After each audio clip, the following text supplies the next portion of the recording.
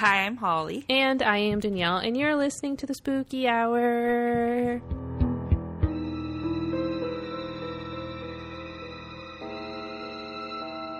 Yay! No boots and cats. It Boots was. and cats. It's like Boots the world's longest. Yeah, boy. Hello, friends. Look, we made it 2 weeks in a row. We did. We're not going to do it 3 weeks, though. I guess No. we'll just get that out of the way. We are. Sorry. It's Holly's fault this time. We're not going to record next week on the 18th, which means there will be no episode on the 22nd. Because it's Danielle's bachelorette, so it's kind of Danielle's fault. It is. But no. How dare I? I have like a trade show, and then I have to pick up a bunch of stuff for her bachelorette, and I was like looking at the calendar, I was like, yeah, no, we're not doing a podcast that week. No, just too much shit going on. So we'll see you guys probably the 29th. Sorry, I guess. We tried 2 weeks in a row. I mean, it's 2 weeks, so... And then, but also, I'm proud of us. Be prepared for September to be also a shit show, because... Oh, the wedding. We have chem, first off. Hello. Oh, my chem. Well, that's... I think on we're a holiday. okay for that, because it's on the Monday. Yeah, and so it's we'd on a record on holiday. the Thursday. And it's on a holiday, so I don't have to take off that's work. like... So I haven't, like, fully gotten excited for that yet because it's been pushed back so much. I can't... Just prepare yourself for disappointment, because, like, if it cancels, then you aren't disappointed because it's already happened. You know what I mean? Exactly. That's kind of the vibe. So, like, it hasn't hit me yet. And then you said that, and I was like, that's like 3 weeks away. Yeah, it's so close. Time for Holly to have another panic attack. Guys, I had a panic attack and cried to Bad Romance at the Chromatica Ball last weekend. It was the tequila's fault. I had tequila. It was a mess. Gaga's amazing. What more can I say? But yeah, so no episode on the 22nd. What else? September's a mess because Danielle's getting married. And then literally, so I have two friends. I literally have two friends. And we my wanted second to fuck friend her is over. getting married. What's that? We wanted to fuck Holly over. Yeah. My second friend is getting married 10 days after Danielle. It's wild. It's fine. It's hectic and it's chaotic, but it's like my two best friends. I'm having a great time. And we're just going to get drunk all of September. That's pretty much what it is. Yeah, so September's going to be spotty.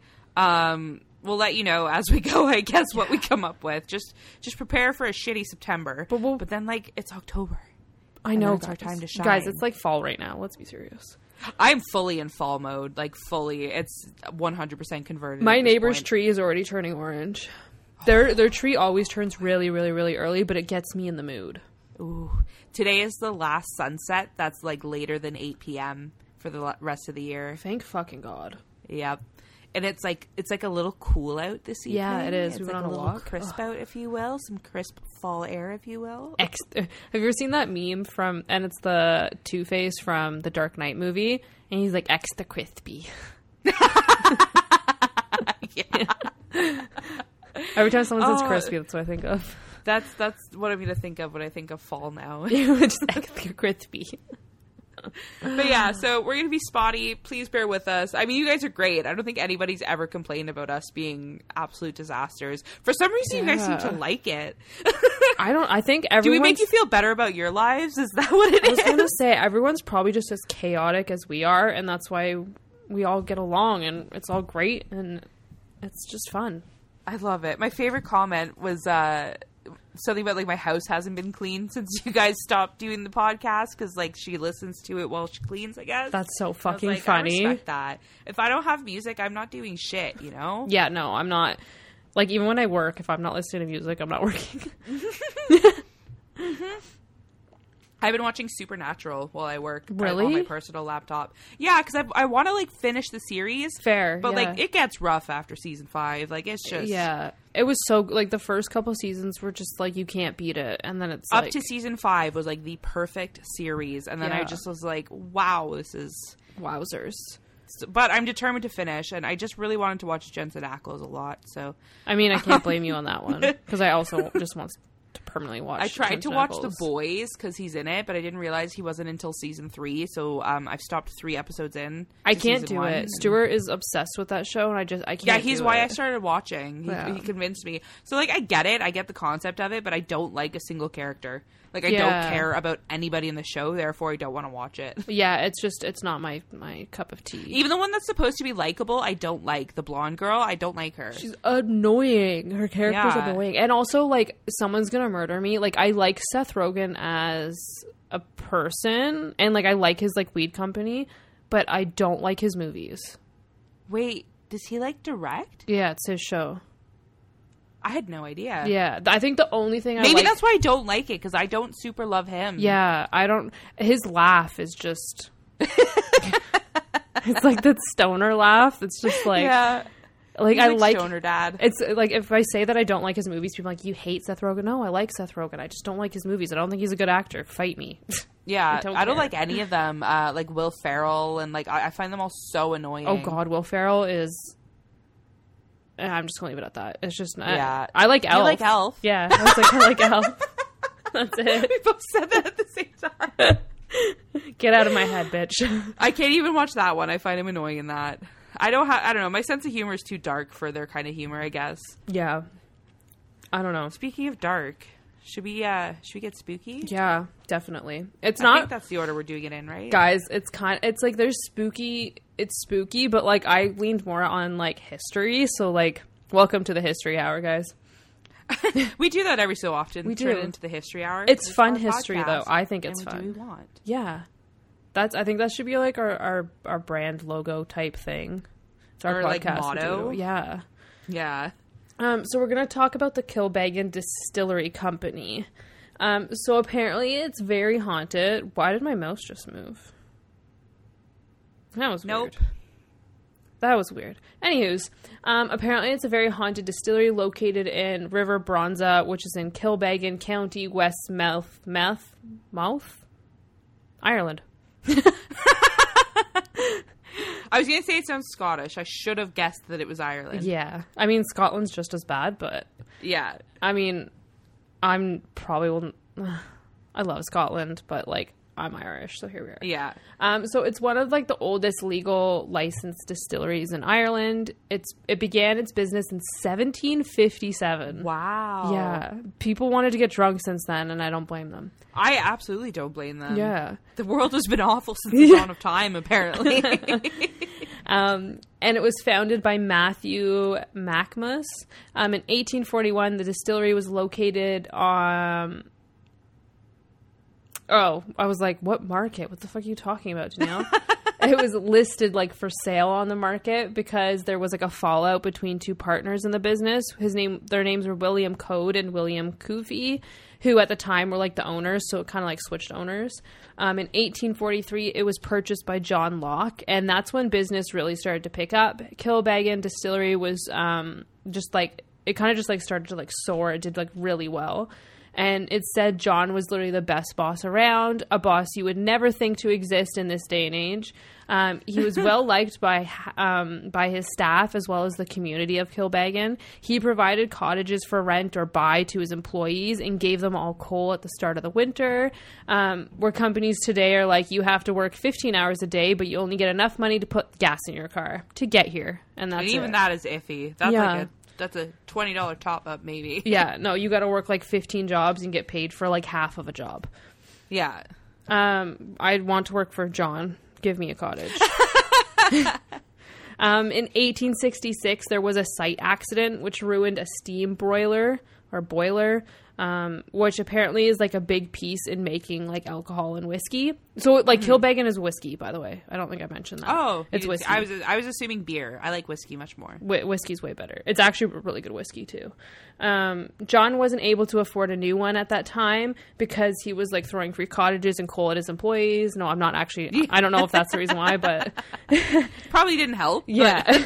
But the community loved him so much that they all pitched in and got him like a new one. Aww. If this isn't the most fucking Irish thing I've ever heard of, though, that's so like cute. if this was any other company, like a mattress company, they'd probably be like, "Half fuck you."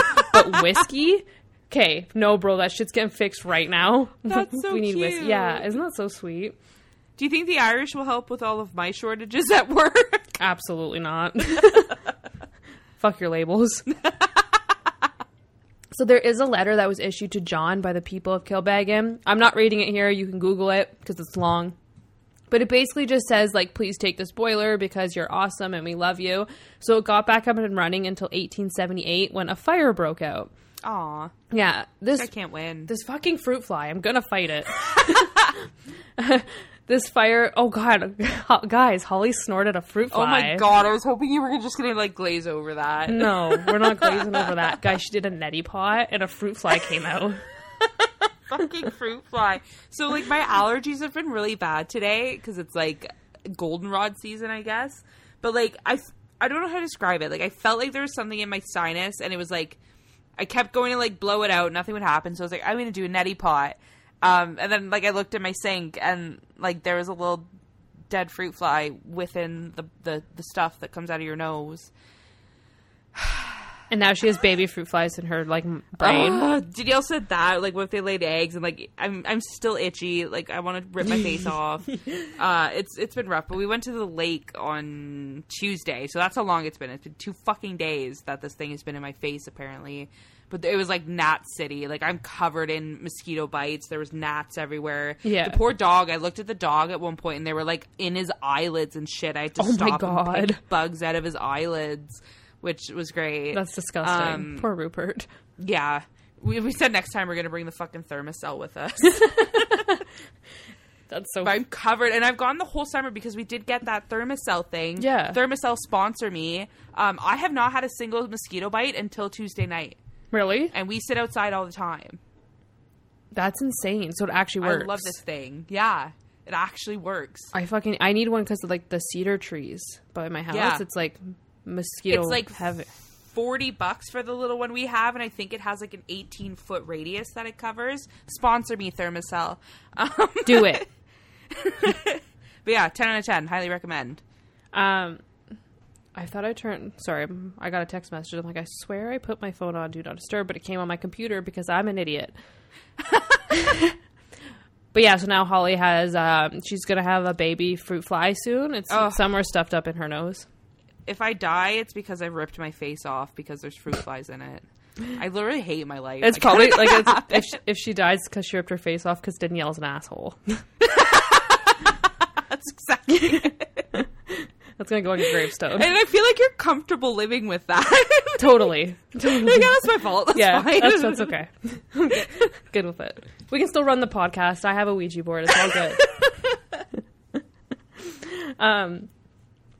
So a fire broke out. This fire was contained but managed to destroy a lot of the distillery, mostly at, like, the front of the building. And guys, fun fact about alcohol, it's flammable. So the only reason this fire wasn't worse than it actually was is because the fucking townsfolk rolled in and helped to remove all the whiskey barrels because they're like, save the fucking whiskey, guys. Oh my God. I love the Irish. Right? Like, I need everyone on my street to be Irish because they're just so great. Instead, I get stuck with meth heads that argue in the street. I don't think I told tell you anyone. that's like an ongoing saga at work now? Is our meth head neighbors? Like a couple of the girls that I like sit with and stuff will ask for like weekly updates now. That is so fucking funny. Yeah, guys, my neighbors are like the crazy ones that were like drunk in my backyard and stuff. The other week, him and his girlfriend's like just as much as of an issue. Were screaming at each other, and she was like standing in front of his truck like on the street, and like he went like obviously he tried to like he like revved at her, but he didn't like run her over and stuff, and they started arguing. He got out of the truck and she tried to get in the truck, and then he wouldn't let her, so she jumped in the bed of the truck, and then he took off. It was insane. And then the cop showed up, and it was like it literally looked like an episode of Cops. I sent that so we have it all on video because of our front door camera. I sent it to so many people because I'm like, guys, everyone what needs is to happening? See this. Like, what is going on? So Stuart got it at work, and then literally people were like circling around to talk about it. It's like the new office gossip right now. I kind of love that. And guys, she was the funniest thing about the whole video is she was like talking. You can kind of hear her say like, "I only," because so she's very much an alcoholic. I think he obviously is too. But she's like, I only have one drink. You can't leave me here. And he's like, go get a fucking job. And she's like, baby, I have a job with you. And he's like, you're fucking fired. And then it shouldn't have been funny, but it was like, funny. It was funny. Guys, these people have made my life a living hell for the past year. I'm allowed to laugh at it.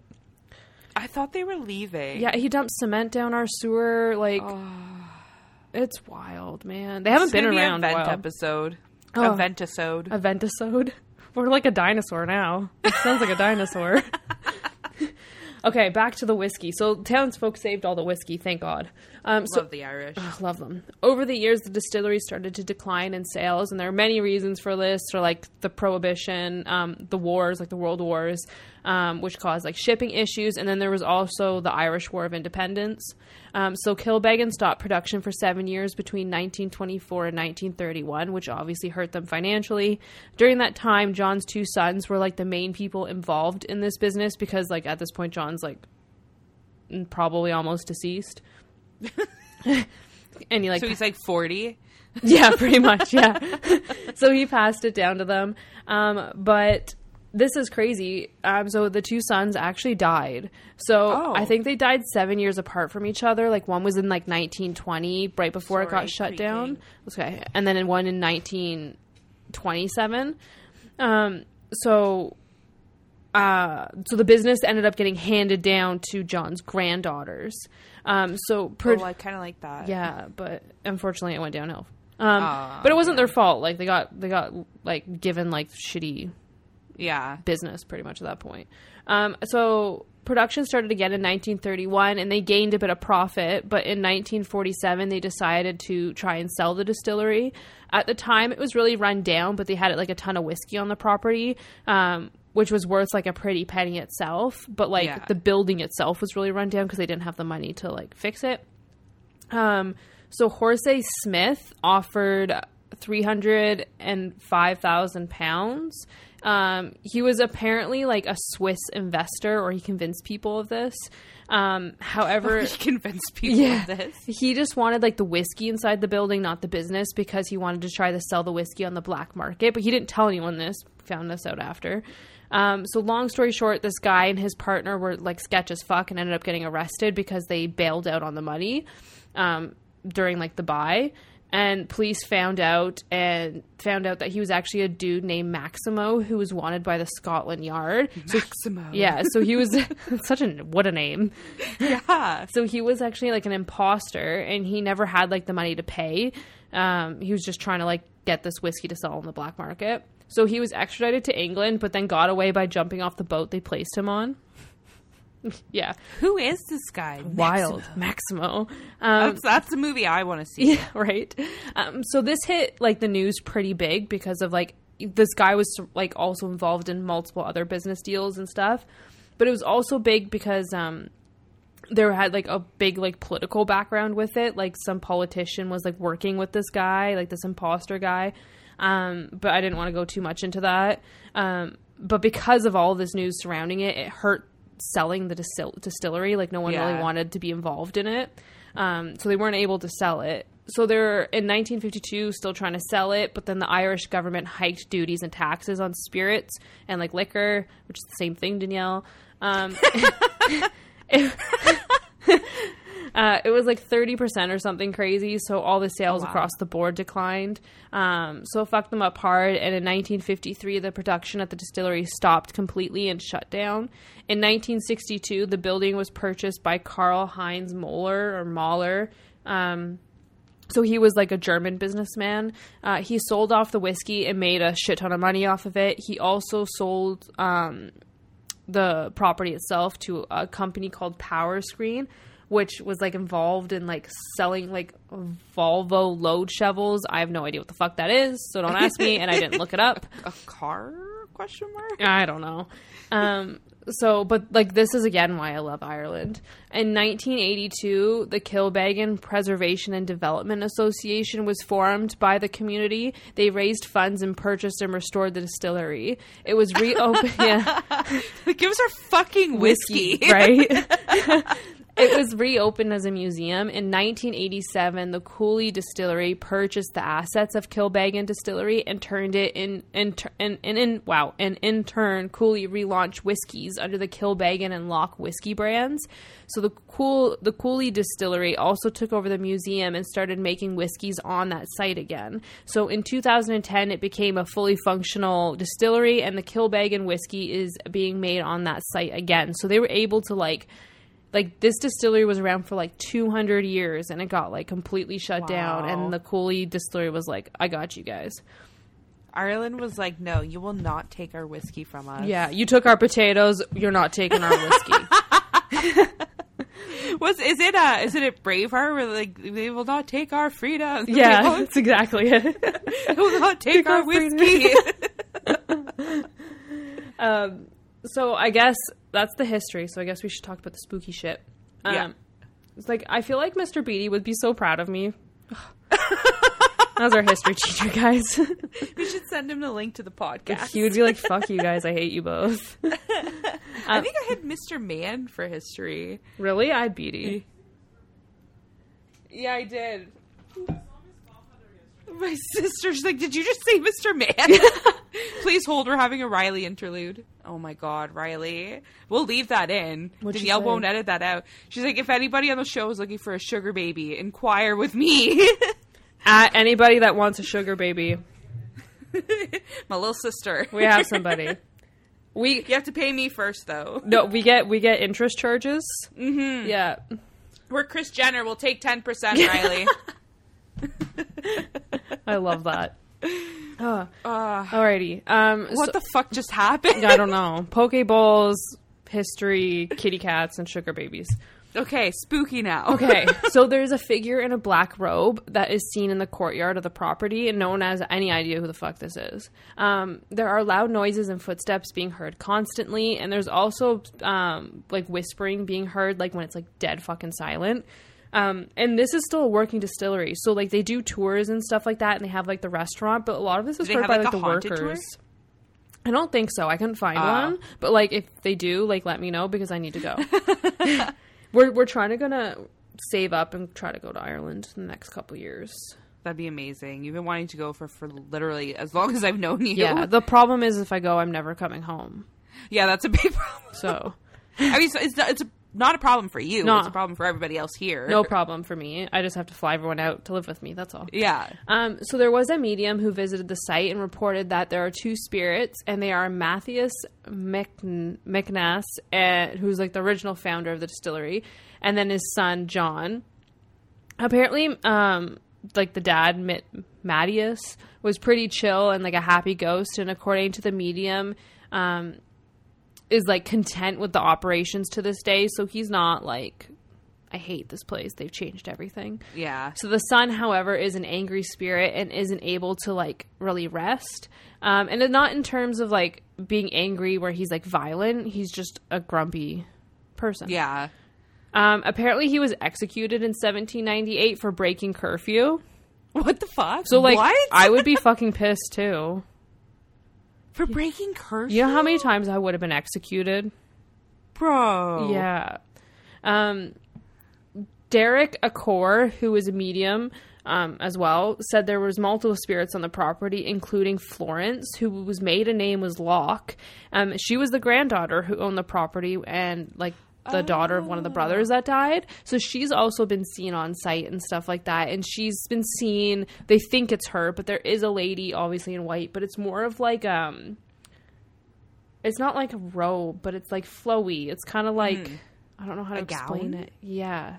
It's flowy. It's my flowy. I wish you guys could see what Danielle's doing right now.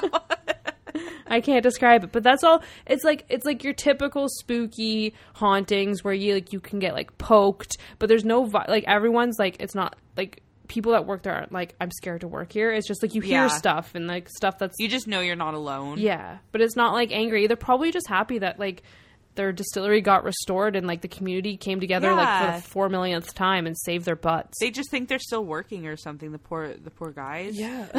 I mean, I hope they get to drink whiskey. In the afterlife? I would hope so. Yeah. It'd be a really shitty afterlife without alcohol. You gotta do that shit sober? No, thank you. I can't even do life sober. Like, how am I gonna do afterlife sober?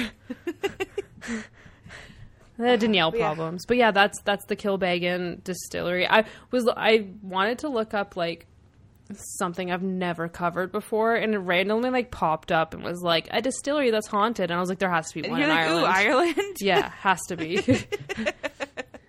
I love it.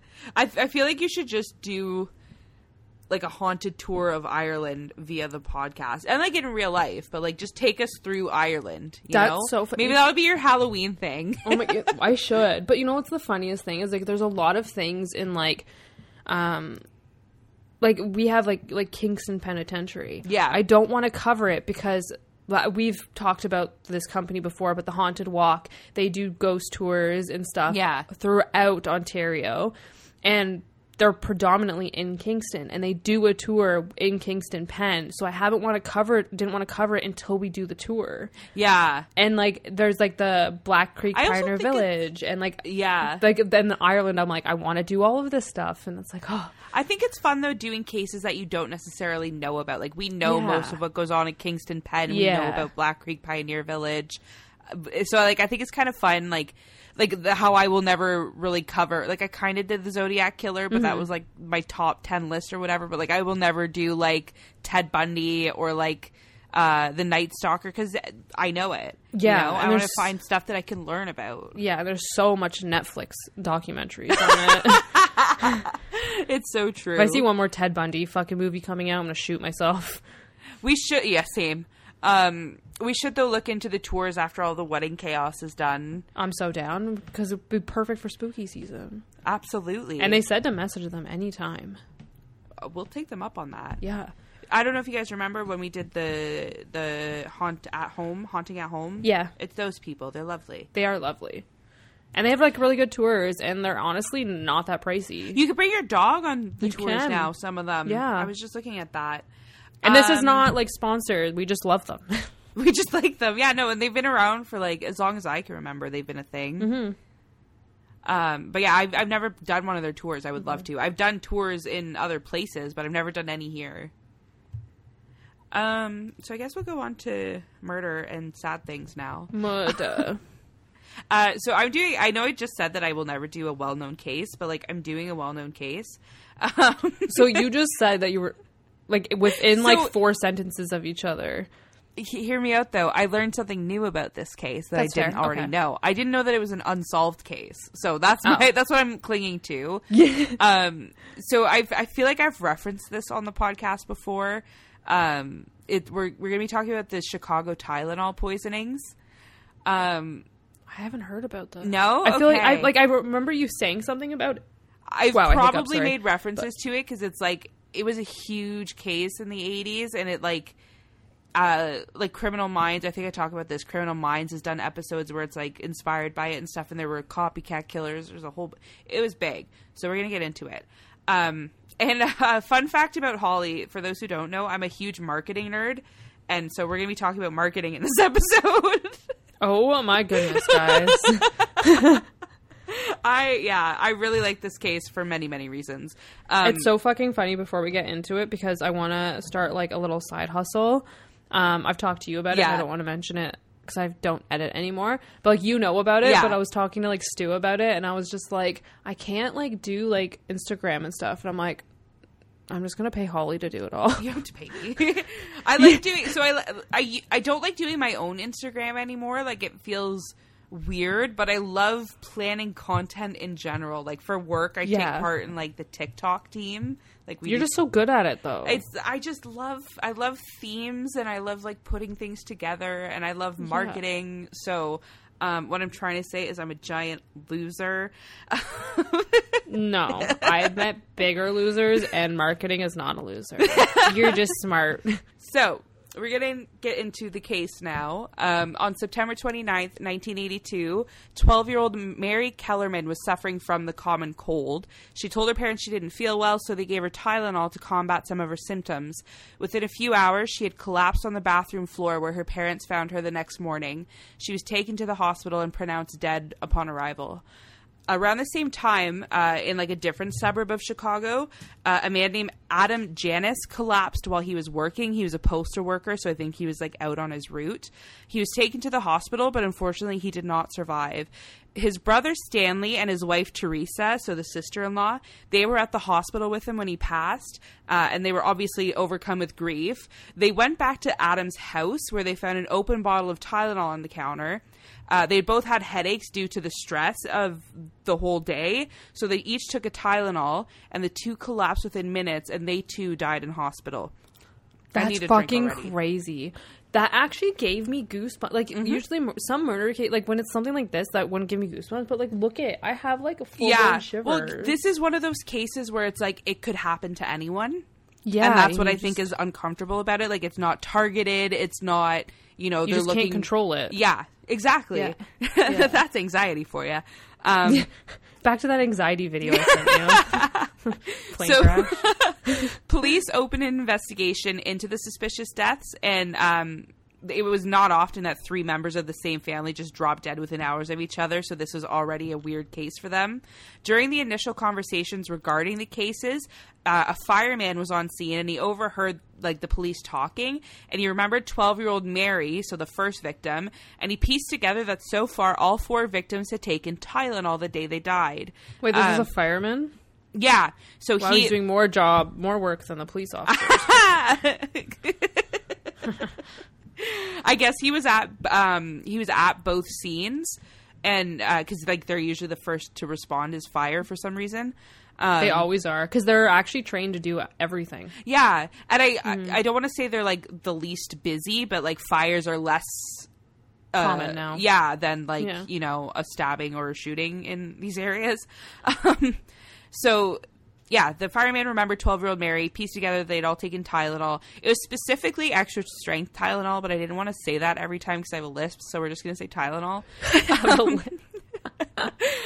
Investigators... Oh, no, we're already at low battery. What the fuck? Sorry, I'm going to turn my brightness down. Investigators collected bottles and pills from the scenes of the murder or deaths, and through testing, they discovered that the pills taken by the victims had approximately 65 milligrams of cyanide in them. Holy fuck. They immediately contacted McNeil Consumer Products, which is the manufacturer. So Johnson & Johnson is like the parent company, and McNeil is the manufacturer. I'm going to say both of those company names. So they instructed them to issue an immediate recall and pull the pills off of every shelf. Unfortunately, by the time they had done so, 3 more people had passed away from cyanide poisoning. Mary Reiner, Paula Prince, and Mary McFarland. Not that it matters, but I thought it was really weird that like 4 of the victims were named Mary. I didn't even realize that. Yeah, I don't think that was ever... Like, I noticed the pattern, but I don't think it ever came up in the case at all. Sorry, I scrolled too far. Surprise. So the death sparked a huge public outcry after they made the national news. People all across America were panicking, and some health departments banned Tylenol from entering their state entirely. I read in one article that they literally had cops driving up and down the streets with megaphones being like, don't buy Tylenol. If you're buying Tylenol, throw it out. Yeah. Because it was like the 80s, What year right? was it? I was going to say, what year? 82, yeah, because you wouldn't have, like, the Twitter, internet, right? Yeah, like, now it would just be, like, Toronto police sending out a tweet, you know? So, yeah. And no one had, like, cell phones, right? You only had your house Exactly. phone. So, some places literally had officers driving up and down the streets. It completely tarnished the brand's reputation at the time. Like I said, I'm going to get into that in a bit, because it's a miracle that they were able to recover from this, and you can still buy Tylenol to this day. Which is crazy, because I only take Tylenol. I take like the no name brand of everything. Yeah. Well, I had like so when I was pregnant, I wasn't allowed to have Advil. Like, you're not allowed to have Advil because it's ibuprofen. I didn't know that. Yeah. So you just stuck with it? Yeah, and then I found out that you can give Advil to like there's Advil for children and infants, and I didn't know that. Yeah. So I gave like River Tylenol, and then now you're talking about the story, and now I'm like, well, fuck, man. No, it's gonna be better at the end. We're gonna fix that at the end. You'll be fine. Yeah, because it wasn't the brand, right? What's that? I don't know. We'll talk about it. We'll get there. We'll get there. So after the recall was issued, investigators started testing every single bottle of Tylenol from like across the states. Within a month, they had discovered that several more contaminated bottles were all found in the Chicago area. So the problem was isolated to the city and surrounding suburbs of Chicago, nowhere else. Interesting. According to investigators, the Tylenol killer would buy the bottles of Tylenol, take them home, fill the capsules with cyanide, and the 65 milligrams is 10,000 times the amount that would kill a person. Insane. So, first of all, that's terrifying, like, how little cyanide you need to kill someone. Also, like, with cyanide, don't you, like, I thought you, like, foamed at the mouth. Yeah, it's, like, a gross one. Yeah. I do believe it's, like, so there's a case right now where a woman's been, like, slowly poisoning her husband. He survived, but he, like, caught her on camera doing it. And he's a doctor, and when he started feeling sick, he went to his doctor because he knew, like, something wasn't right. And they found, like, stomach ulcers and stuff, and, like burns and stuff, and all sorts of, like, esophagus conditions and stuff. So it's, like, one of, like, it tears away at your insides, for lack of a better term. Yeah. In small doses. But they just put 65 milligrams in a capsule, and people ingested that. So it was, like, they had no fighting chance. Absolutely. And then can you just remember, like, imagine what these people went through, and then that 12-year-old? Yeah, the poor little girl. She just had a cold. Like, she just had a cold. So yeah, the killer would take it home, fill it with the cyanide, and then return the bottles to the shelves. So I guess there was no record of, like, a refund or anything in any of the stores. It was just, like, done sort of without anybody like, knowing. he just put it back on the shelf? Yeah. Okay. Yeah. I was going to say, how do you return it without, like, the seal? Or, like, was the seal not a thing back then? We'll get there. So a suspect was named. His name is James W. Lewis. He actually got himself involved when he sent a letter to Johnson & Johnson, who's the parent company, demanding $1 million ransom in order to end the poisonings, which is hilarious because, like, $1 million doesn't really do much nowadays. It's like the Dr. Evil moment. Yeah. I'll have $1 million. Everyone starts laughing. Exactly. On December 13th, 1982, FBI agents showed up at his home and arrested James. His wife, Leanne, turned herself in later that night, which, like, could not be me. Carl's going down on his own. Why did she turn herself in? I'm guessing she was involved in so he ended up being charged. I'm going to get into that for, like, different, like, credit card frauds and stuff. So I'm guessing she was involved in some of that. Okay. And she just turned herself in. Couldn't be me. I'd be running. They'd never find me. Not even that. I'd be like, I'm not going down without a fight. Yeah, fuck that. That same day, December 13th, another letter showed up, this time at the White House. So he escalated just a little bit here. The letter said that the writer was going to blow up the White House and, quote, create more Tylenol deaths. It also stated that if Ronald Reagan didn't change his tax-based policies, the writer would not follow through with his threats. So I guess he liked the policies the way they were or something. I don't know. He was basically like, don't change the law or I will kill people. Yeah, that works real well.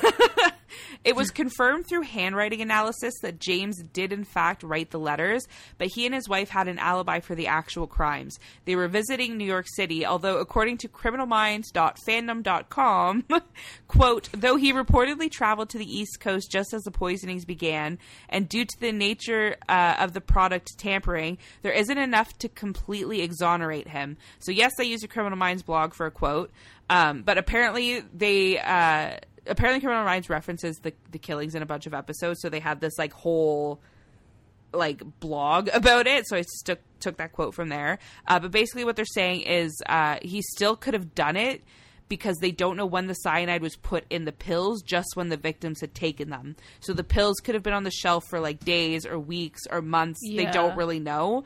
And he went to New York, like, pretty much the day the first victim died.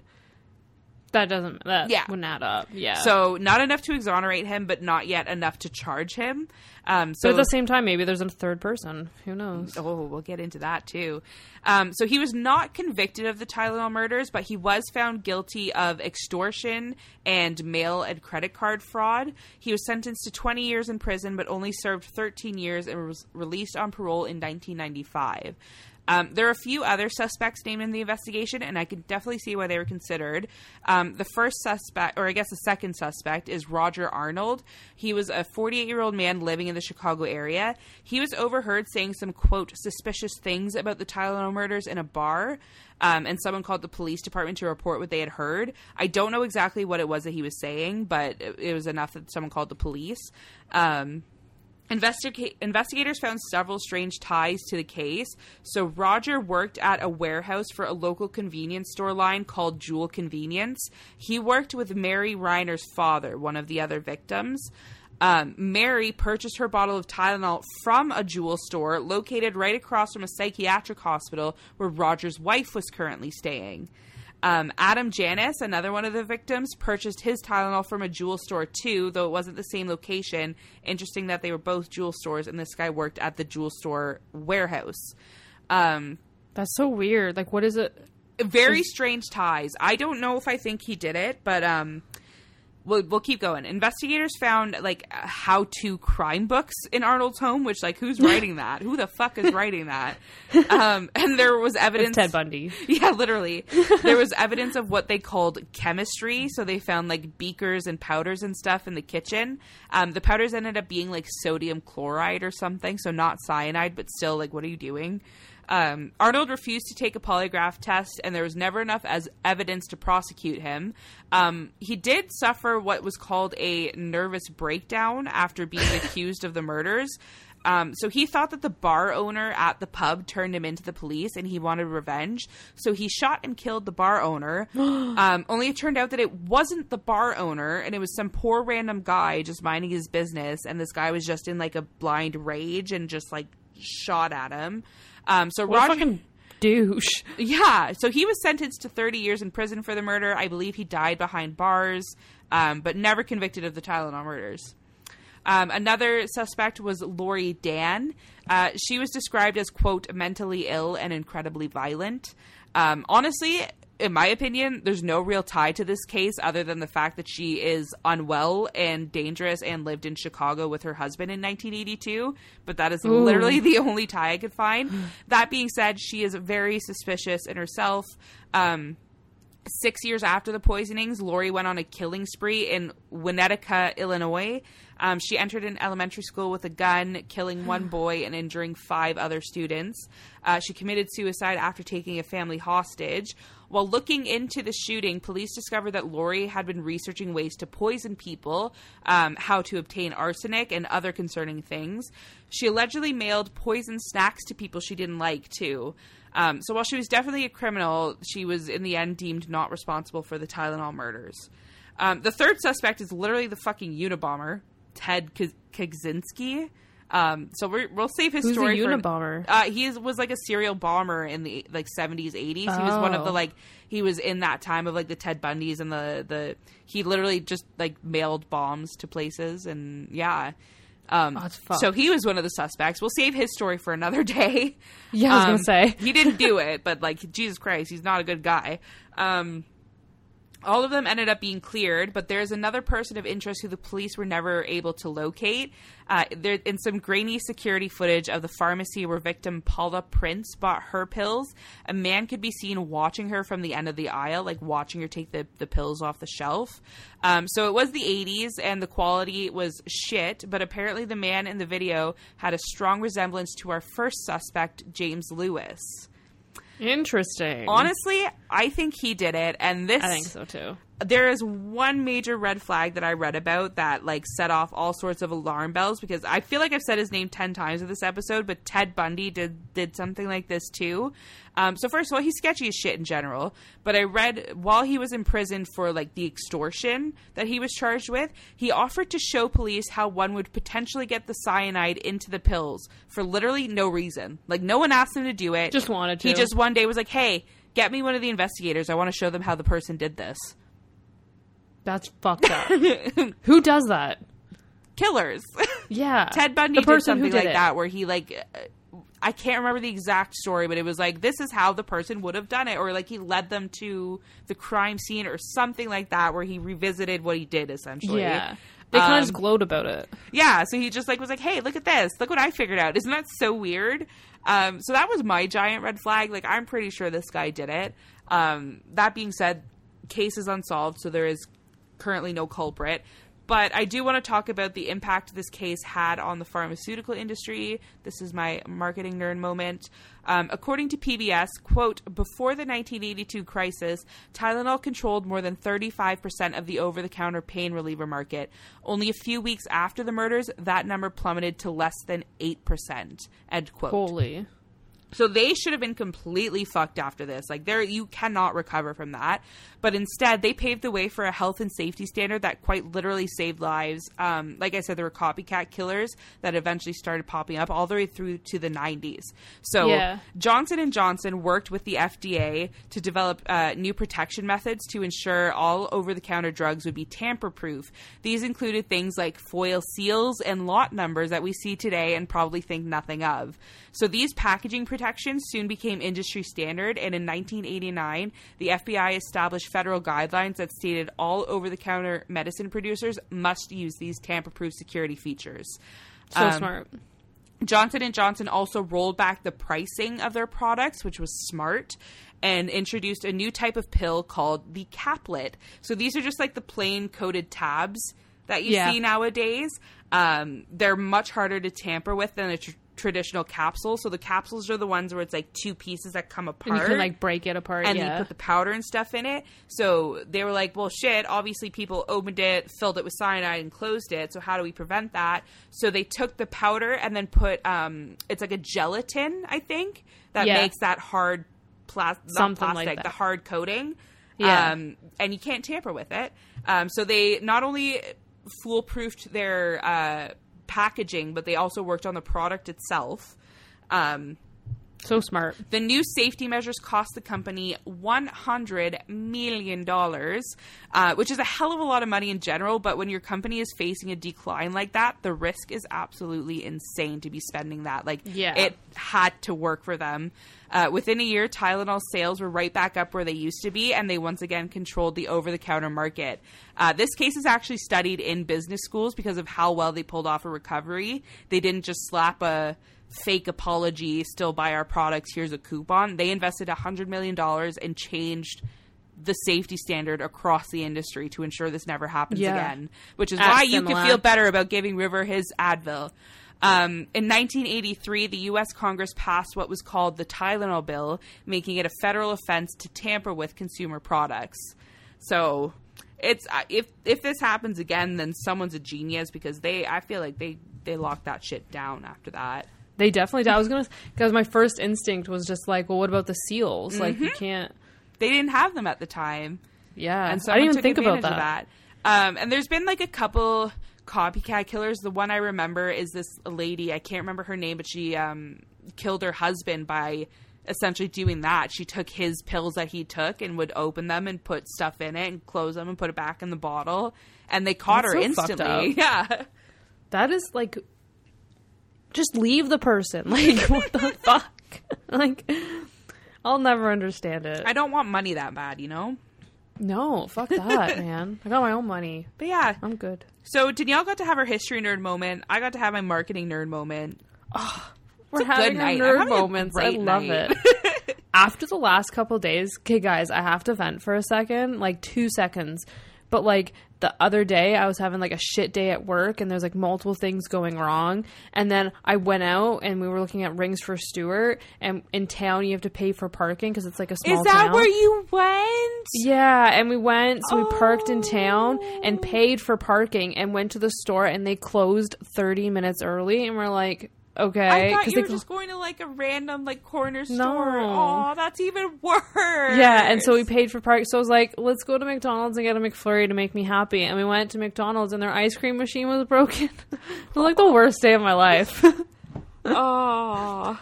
But yeah, so Danielle's been having a shit week, guys. It's been a fucking shit week, but like that is crazy. I knew about the Tylenol.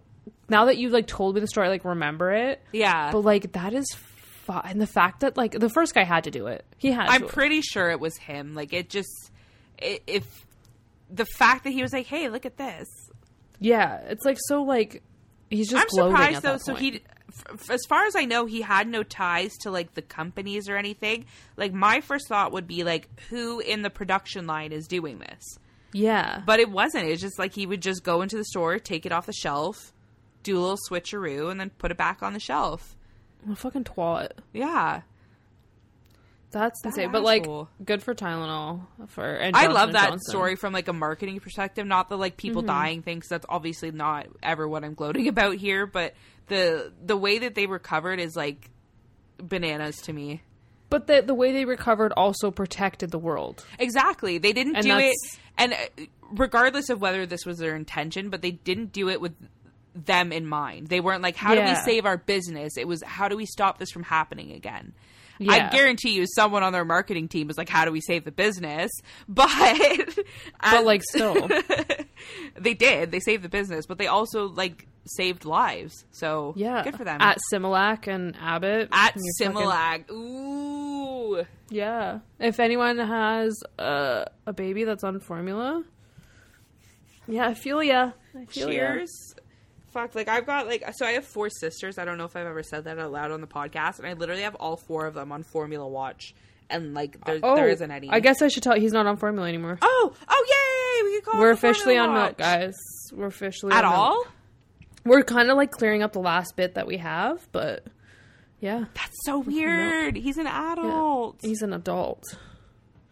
But, like, fuck it. But, like, Similac just, like, they're like, sorry, our production is so delayed. Here's $20, like, coupon. Yeah. Go fuck yourself. Like, what? This is my child's food, and you're going to give me a $20 coupon? Like, no. Yeah, like, go. Like, they just don't give a fuck. They don't care. Yeah.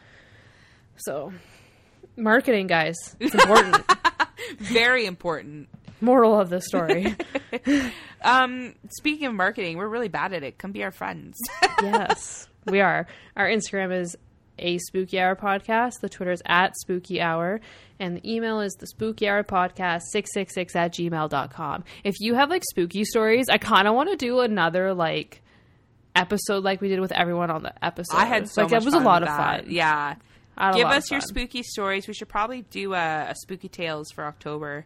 Probably. Yeah. We should probably look into that, maybe. We should probably. If you want to be in a Halloween special, now's your opportunity. Repeats are allowed, although new people are preferred. Yeah. It's not that we don't love you. It's just we want everybody to play fair. Yeah. Yeah. I think we have one right now who couldn't make it last time. Yep.